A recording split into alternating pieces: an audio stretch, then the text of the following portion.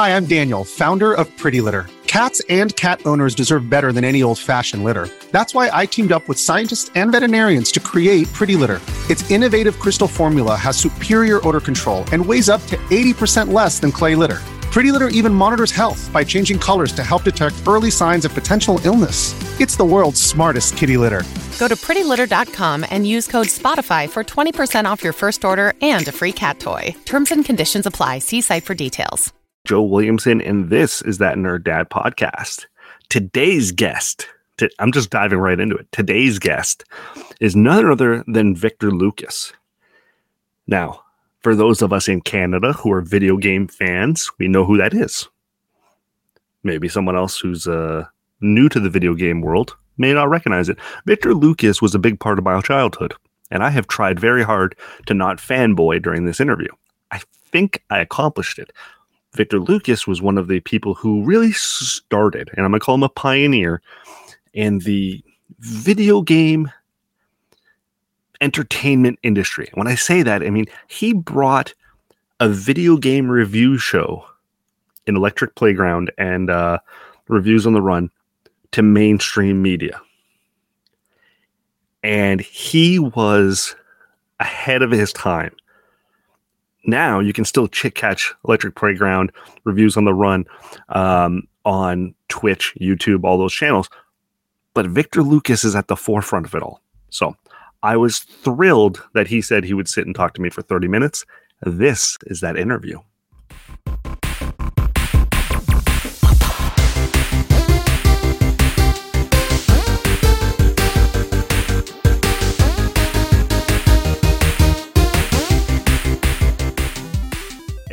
And I said this to him just before, but try not to fanboy too much.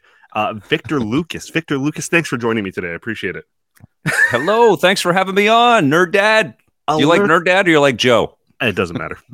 That Nerd Dad kind of is my branding. Helps me get out there a little bit. A lot of Joes out there. There's even a few Nerd Dads, but that's why I had to go with that Nerd Dad just because it was available. I get it. You're speaking my language.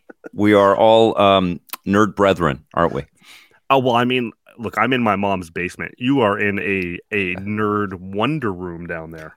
I'm in my basement, which, thanks to COVID has become my studio. And I've done so many incredible things out of this basement. We called the podcast Vic's Basement as a tribute to this ridiculous, shrine of geekdom that I have down here. But I didn't know that it would eventually be my studio, my set. Like I interviewed Mads Mikkelsen the other day from this freaking place. Like it freaks me out, but it's incredibly convenient to be able to walk downstairs and make things and talk to people all over the world. It's pretty cool. You've come a long way from Reviews on the Run, Electric Playground, back to your basement. But I have to imagine that passion for the video game community probably started in a basement somewhere, and now you've come full circle. I mean, I think what people might not understand, because, and I totally understand that they don't understand because everybody's busy and they have their own stuff to deal with and their own content that they follow. But I wouldn't have pushed so hard to create Electric Playground and start this path if it wasn't just like all of my heart, man. Like if I just didn't obsess and freak out and love all of this stuff, and I always have. And it started with a passion for video games on the Atari 2600. My mom was incredibly patient with me. I spent a lot of money, paper route money, and then later part-time job money, and then I was a waiter on games and research around video games. And it was out of love. I've just loved this business and this industry and the creativity in it. And I wanted to know more. And I saw that there was an opportunity to make a TV show that honored the industry. Like really, that was the idea, was like, let's honor this industry. I didn't know where the show would go. I didn't know how long it would last. I didn't know if it would ever get on the air. But what I wanted to do was make a TV show that was in the video game industry, not this marketing vehicle to promote the video game industry, but was actually embedded with developers and visiting them and you were video shoulder game to shoulder with them. You were video game news. It wasn't just, to your point, a marketing vehicle to sell the latest game. It was news. It was updates. It was, I mean, look, we take for granted what we have now on the internet. But when I would, because I can never find the exact time, but when I would come across Electric Playground reviews on the run, City TV locally, and I stop. You got to watch. You got to hear what's coming and what Victor's excited about and that passion. Now, how did we go from waiter to television mogul, pioneer? Well, it was a lot of bumps and I think that the secret for us was it's different now because there's no holding back on your ability to create something and platform it and get out there and share your voice. The secret is to get people to see that voice. And I run into that now with our content. But back then, I think the secret was just the ability to communicate around a concept. And right from the beginning, I mean, I've said this in other interviews and stuff before, so if you've heard it, bear with me. But the first thing that I did is I wrote 100 ideas down when I was a waiter and an actor, and I wanted to pivot. I was acting, and I loved it, but I wasn't a big fan of auditioning for commercials, and I just didn't like the idea that my destiny was in somebody else's hands. And I wanted to marry my passion for games, which I've always had, and my passion for expression and communication. And so I wrote down 100 ideas of different businesses or different, concepts that I could push forward with, knowing that it would take a lot of collaboration, starting with my incredible girlfriend, who is now my wife, and we've been together for a long time. But she was supportive and, starting with those 100 ideas, literally, I wrote them down. I said, I'm not stopping until I have 100 different ideas. And I had all kinds of business concepts and stuff in there, which is a different discussion. But eventually I settled on a television show that utilized elements from Entertainment Tonight and Siskel and Ebert. And at the time, those were both terrific television shows, iconic television shows. And I thought, and also a little bit of Much Music, which is a Canadian institution, sadly completely devastated by the mishandling of its corporate overlords now. I mean, what a joke Much Music has become. But back then it was incredible. It was authentic, and it was filled with really wonderful personality. So I looked at Much Music. I looked at the on-set reporting and the behind-the-scenes reporting that Entertainment Tonight used to be known for before it turned into sort of gossipy garbage. And I looked at the authentic elements in Siskel and Ebert, where they would go off script and they would just bicker and fight about their passion for these things. And I thought, in there is a great collection of ideas for a half-hour weekly video game TV show. And so I walked into lots of rooms and I met with lots of people. Game Informer magazine was the first magazine that ever wrote anything about the concept. We sent them our early demo, and they liked it. And then I started to meet with broadcasters. We went to a television convention that's like E3, although it has, through the face of TV, kind of weathering the storm of the internet. It's probably a lot different now, but it's called NatP. And we went to a few of those and met with broadcasters from across North America and some syndicators and some network executives. And eventually it came down to getting broadcasters at local stations to sign contracts with us that they would pick up the TV show. And then we would go and get advertising support from the video game industry, showing them that the concept was different than anything that had been done before. This was going to be a self-syndicated half-hour weekly show that was going to come and visit you guys, let you tell us about your passion and your fire and why you're sleeping in the offices, which was not taboo back then, by the way. Everybody was young, including us. I mean, we were creating whole seasons of TV show, like eating Taco Bell, and sharing motel rooms up and down the coast of America. And then eventually we had enough stations and enough sponsors and enough support and enough of a team, a tiny little team, to launch in 1997. And we got our first season off, and we did really well with our ratings. I still have the TV guide that came out of San Francisco. The Drew Carey's on the cover, and in the pages on our Saturday afternoon, there's our TV show, The Electric Playground, and they were very happy there, and the other broadcasters were quite happy. And then we went back to NatP a couple more times, and we picked up support from Chum, which was the new VR stations, and then they eventually became City when Rogers acquired everything. I think it was City, and then Rogers acquired everything and turned everything into City. But we had a deal with Discovery Science for a couple of seasons.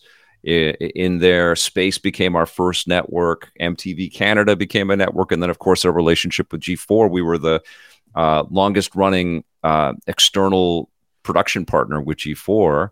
We produced hundreds of episodes of content for them. And then G4 launched in Canada, and we already had a relationship with Rogers, and they wanted to make it a little bit more exclusive. And at first, they contracted me and our team to produce The Lab with Leo Laporte, which was our first foray into a daily show.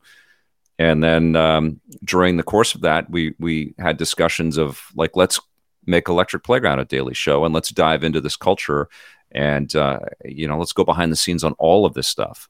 And we did. And I didn't know if it was going to work, sort of expanding video game. I thought it would, but I didn't know for sure that expanding out from games to talk about movies and TV shows and all the other cool, fun things that gamers are into was going to be successful. But it really was. That first episode, when it aired, I was like, holy shit, this is a show. This is cool. I would love to watch the show. It was like Marvel movies and Halo and, some cool piece of technology. I'm sure we did a visit to Tesla before any of the stuff happened with Tesla. It was just everything cool every single day was the motto. And that's exactly what we provided. To see so it was a lot of of bumps, but we got there. To see you guys come of age, literally as the industry was about to explode. Like, I mean, right. Your timing couldn't have been better to watch an industry go from, hey, my kids play video games, to that kid now has kids of his own. And that's when everything just blew up, because now the nostalgia was no longer Disney movies. It was video games and it was all of it. Books. And it was all of it. Yeah. 100%. And that was one of the profound things. Like, my life really changed, personally. Like, my job has never changed, still today. Like, later today, I'm going to be streaming the ROG Ally and chatting with people watching the stream and talking about the games and stuff that we saw and played. And it's never changed. But what has changed is the access to more and more people. And that was through us becoming a daily TV show. And it was incredibly significant. Like, we were suddenly in people's lives every day with it wasn't just us in our studio, it was a great collection of individuals, but we were everywhere, and we were on location with all kinds of incredible creativity. And it's the coolest stuff that human beings make. And we really solved it. Like, we really were able to reach people in a profound way, because most of the other entertainment stuff that was out there was, very popular, but it was about reality television and a little gossipy. It was different. I don't want to disparage the work that other people do. I don't want to do that work. I wanted to get into the nerdiness of creativity and the fire of it and the commonality of it across movies and games and comics. And how the EP as a daily concept sprang, because even before that, I'm jumping all over the place, but back in the early 2000s, we had a deal with, a handshake agreement that ended up not happening because of 9/11 of all things. But we had a handshake agreement with Discovery Science to make a show called Entertainment Tomorrow. And it was going to be kind of what the EP Daily was kind of the distillation of that concept. But these are the most profitable pieces of entertainment that in the world that humans make, like the sci-fi stuff and the superheroes and the video games and the cool technology. But it's so underserved by sustained, regular access and conversation. There is a ton of hypothesis and speculation and cynicism around it in sort of corporate news media stuff out there. I don't mean to disparage news media, but there's just this remove. And I didn't want that remove. I wanted to be there with these people making, and that's exactly what we did. But what happened is when we accelerated and grew to that, suddenly I'd walk down the street in any city and people would know who I was. And they could be at any age, little kids, 6 years old, grandfathers, 95 years old, everybody in between. I was once talking to a CRA officer who was, and nothing bad happened, but they were looking for a friend of mine, and they called me through the office, and they called me, and they had something to do with a friend of mine, but it wasn't bad, and nothing was bad. They were just looking for the person. And then she said, I'm really not allowed to do this, but I have to tell you, I just love your show. My daughter and I and my husband, we all watch it every single night, and I never stop. This is the best content out there. I don't know exactly the terminology she used, but she was so effusive and so passionate, and that's what changed. It's like we served up this marginalized, siloed, quote unquote, niche type of content on a mainstream platter. And our ratings were solid because we had, we were in 100 million homes in the States, and we were all over the map in terms of, where our time slots were, because it was syndicated again. But everywhere we were one or two in the time slot, and so we might air after, at the time, I think it was Craig Ferguson or something like that. And we would be number one in the time slot. We were right up there with TMZ and the other shows. But we were, a tiny little independent production company, relatively speaking, out of Vancouver. And so we didn't have the 700 other media properties and all kinds of other things that we could put into a deal that would keep us on a runway forever. And when Rogers, honestly, this is what happened. Rogers pivoted to hockey. They bought the hockey rights for NHL, and they spent billions of dollars on that. Yep. It was a huge deal. This episode is brought to you by Shopify. Forget the frustration of picking commerce platforms when you switch your business to Shopify, the global commerce platform that supercharges your selling wherever you sell. With Shopify, you'll harness the same intuitive features, trusted apps, and powerful analytics used by the world's leading brands. Sign up today for your $1 per month trial period at shopify.com/tech, all lowercase. That's shopify.com/tech. When you need mealtime inspiration, it's worth shopping Kroger, where you'll find over 30,000 mouth-watering choices that excite your inner foodie. And no matter what tasty choice you make, you'll enjoy our everyday low prices, plus extra ways to save, like digital coupons worth over $600 each week. You can also save up to $1 off per gallon at the pump with fuel points. More savings and more inspiring flavors make shopping Kroger worth it every time. Kroger, fresh for everyone. Fuel restrictions apply. And things changed like crazy through that. And then G4 sputtered and faltered through the exact reason. And again, I don't mean to insult the people that worked really hard at G4. Let's do this. No. Yeah. Well, the new G4 was a total cluster, but the previous iteration, they were trying to court a tiny audience. They were trying, and it's cable. And so you kind of say, okay, well, it's cable. We have to be weird and we have to be different and we have to be edgy.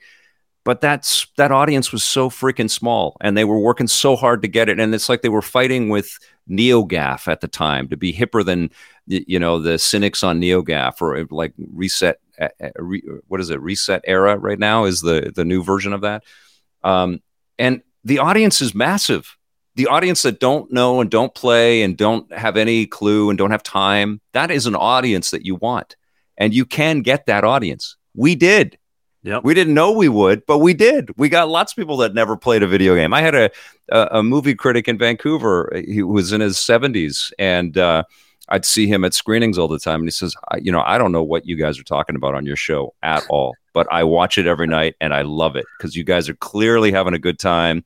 And it's so fun just to see what you guys are getting into and how you deliver it. And that's what you want when you're making a TV show or any media, for Christ's sakes. You want to be inclusive, and so much of what is made now is so exclusive and like chasing the tiniest little group. And I know it's splintered and fractured and it's, everybody's platformed, but it's so small and it shouldn't be. I think one of the reasons for that is, and I've been told this myself, is you get told you got to niche down. You need to niche down. Well, that's what YouTube lives off of. You got to niche down and find that niche audience. Well, it's because the robots like to categorize so that they can put you in a tiny little box. And I mean, God, even viewers like that. I can't tell you how many times I've tweeted about what an asshole Trump is and how much of a destructive force he has been in the world, clearly. And I've had people say, well, stick to video games or you can't talk about it. Why are you talking about that? You're Canadian. And, it's like, okay, all right. Yeah, I'm not a person of this world and I can't have any thoughts outside of games. I get you. But, that's what the analytics of YouTube and all of these other platforms are all about. They just want you to stick with your box. That's it, No, they're not looking for broad horizons. But I think you've touched on a couple of things there. And one of them was enthusiasm. And that's essentially it. Because I believe people can smell it. They can smell sincerity. Oh, yeah. And when it comes through, regardless of what you're watching or listening, whether or not you're interested in the topic, whether or not you're knowledgeable about the topic, if that person is selling you something and you can feel it from their soul that they believe it, you're hooked. You're hooked on it. Right. And that's what, look, I mean, 20 minutes has flown by. I'm ready to start my own media company. Like, I'm ready to do this today because of you. And I'll say I listened earlier today. I listened to your TED Talk, which was from 2000. My notes say 2011. Right. The 3D rules. First off, I loved it. I'm going to watch it again. I'm going to share it with people because I never watched it. I was doing a little prep. Oh, that's very kind. Thank you. I like to do a little research once in a while before I talk to someone. And and the 3D rules was so good. And part of me was midway through it. I was going, I wonder how long this took him to do. How long did the 3D rules come up with, develop before you presented what I saw on YouTube?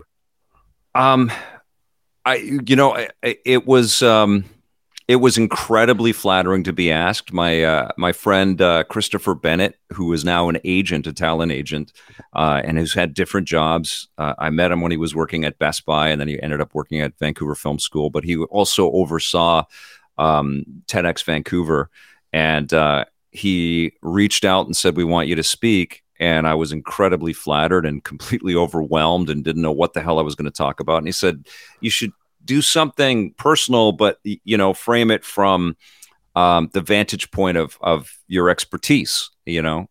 And one of the tricky things with a lot of the TEDx and TED Talks out there is that sometimes they can become overtly promotional, and it's because people have interesting careers generally if they're going to be asked to speak in something like this.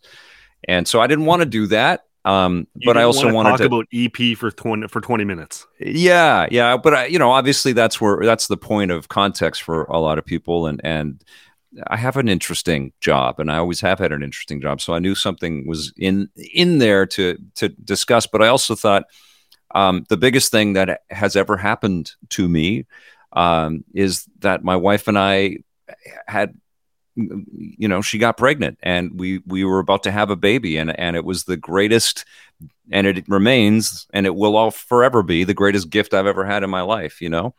Apart from meeting this woman who is a part of my heart, like she's my soul, she's everything. And she's not going to watch this. You don't have to say that. No, but it's true. And I end up talking about my achievements so much, but so much of my whole existence is tied to this woman and this person that has supported me and put up with me and my crazy freaking ideas for so goddamn long. But we were about to have a kid. And so that was the most important thing going on for me. And so in there, I thought, okay, what if I boil this all down and get very personal and get into a little bit of my thinking? And I just tweeted out just right now, like, people spend so much damn time being negative and just complete assholes. I reviewed the Indiana Jones movie, which I love, the new one. I watched it this morning as well. Yeah, I love the freaking movie. I was sitting in the theater yelping and coming very close to tears. I didn't quite cry, but I was, and I'm not going to spoil anything, but I love the damn movie. And everybody was so good in it. And Harrison Ford he's my favorite actor of all time. And it was just beautiful. And James Mangold is such an amazing filmmaker. So I said that. And then so many people have have this hatred for anything to do with Lucasfilm. And there's so much negativity out there. And so I got this flood of like, shill, how much did Disney pay you? And just rampant negativity. And I get that from time to time. You can't help it. I'm a critic, so people can critique me. That's fine. But Twitter's not exactly known for its good vibes. Yeah, but I think the inverse of that is, like, if you do like something, and that's what EP is. I don't know if you swear, but that's what EP is. Like, if you can swear like something, yeah, okay, like, express that you like it. The world needs more expression of enjoyment and joy. Especially now, especially because we're so goddamn fractured as a society, and everybody has this, voice, as dumb and ignorant and hateful as some people can be. They have the ability to get out there and spread all that. And there seems to be this weird correlation. The more of an asshole you are, the more you spread that. And because the algorithms love it. The algorithms love it. But also, I don't know. I think people that have an appreciation for the difficulty of building things and have an intelligence and an empathy generally don't waste a lot of time on these platforms and these social kind of constructs, and because they're busy, they're off creating things. And I just want to encourage anybody out there. We need to share our respect and our admiration and our appreciation for things that we care about. We need to not convert, but express this stuff to, I don't know, change the dynamics just a little bit if we can, because it's just overt cynicism and hatred and negativity, and everybody's wrong and everybody's out greedy, and it's like, come on, for Christ's sakes, man. Anyways, so you want to end on a happy note? That's a good one. Yeah. I think I think there's an element of the fact that before the internet, the village idiot didn't have a community. The village idiot was the village idiot. Oh, good point. Yeah. Now they can find each other and form their own little community, and that gives them a voice. And that's where I think we're hearing a lot of just village idiots. That's all we're hearing. With a lot of time, ostracized, has now found his family. Yes. Yeah. That's my thoughts on it. Yeah, and sadly, that ignorance is also layered with arrogance, and so people don't spend any time to reflect on the what ifs, or to research, or to genuinely communicate and listen. There's just a lot. And you know what? I mean, I'm sure it exists on both sides of any topic. An educated person might also have an incredible amount of arrogance and be dismissive of other people and non-empathetic of other people. But we're really in this combustible situation right now. And it's not just a political thing. It's like a human discourse thing. And it's so volatile, and it sucks. And as a champion of creativity, as somebody that has been doing and sharing and spreading the love around invention and ambition to entertain for so goddamn long, it really concerns me. I really worry about the people that I know Harvey Smith quite well from Redfall, and from Arcane in Austin, and to see articles written about him with anonymous employees throwing him under the bus, it breaks my freaking heart, because that guy helped to create Deus Ex and, was a part of Dishonored, which is that was our game of the year in 2011. Like, the guy is a genius game maker. And anyways, it's a treacherous world out there. There's a lot of beauty in the ability to give everybody an opportunity to communicate out there, but there is so much nastiness. So I guess the only thing I would say to combat it is to let people know that you like something, and if you can get to those creators through social media or whatever, let them know. Let them know. Speaking from my own vantage point, when I see 50 comments of Lucasfilm sucks, and then somebody says, "Oh man, I see that you're as passionate about Indiana Jones as I am, and thank you for this review. It's great. I was worried, but now I see that other people can like this thing. It makes me feel excited to go." And that's a comment that really gets to me. That's like, okay, all right, thank you. I mean, that's so if it can help a critic, it can certainly help the creators who are so freaking vulnerable, right? Like, imagine you've spent 4 years on a game or a movie or whatever, and you pop it out into the world, and it's just terrible numbers and awful review scores, and it doesn't even have to be popped out. Sometimes the idea has to be floated. Hey, they're going to make this movie. Oh, that's a terrible idea. I hate everything about this movie already. Yeah. Right. Victor Lucas, thank you so much for doing this. I greatly appreciate it. I'm going to reference your TED Talk because I think it summarizes this a little bit, the last point, which is don't be a dick. That's don't be a dick. Sometimes it might be hard, but just try not to be a dick. I might get that tattooed somewhere. Who knows? Well, yeah, if you watch that TED Talk, I certainly didn't coin that phrase, but I try to... you make it your own. Subscribe to it. Yeah, I try. No, it was really good. I highly recommend. I'll put a link somewhere to it in one of the descriptions somewhere along the line. But awesome. I greatly appreciate your time today. Thanks, buddy. Thank you very much. Thanks for having me on. I cannot thank him enough. I hit end recording, and the first thing he said to me was, "Did I give you what you need? Do you want to ask some more questions? I got more time for you if you need it." I try to be respectful of my guest's time. If I say I want to have a 30-minute conversation with you, I try to keep it a tight 30.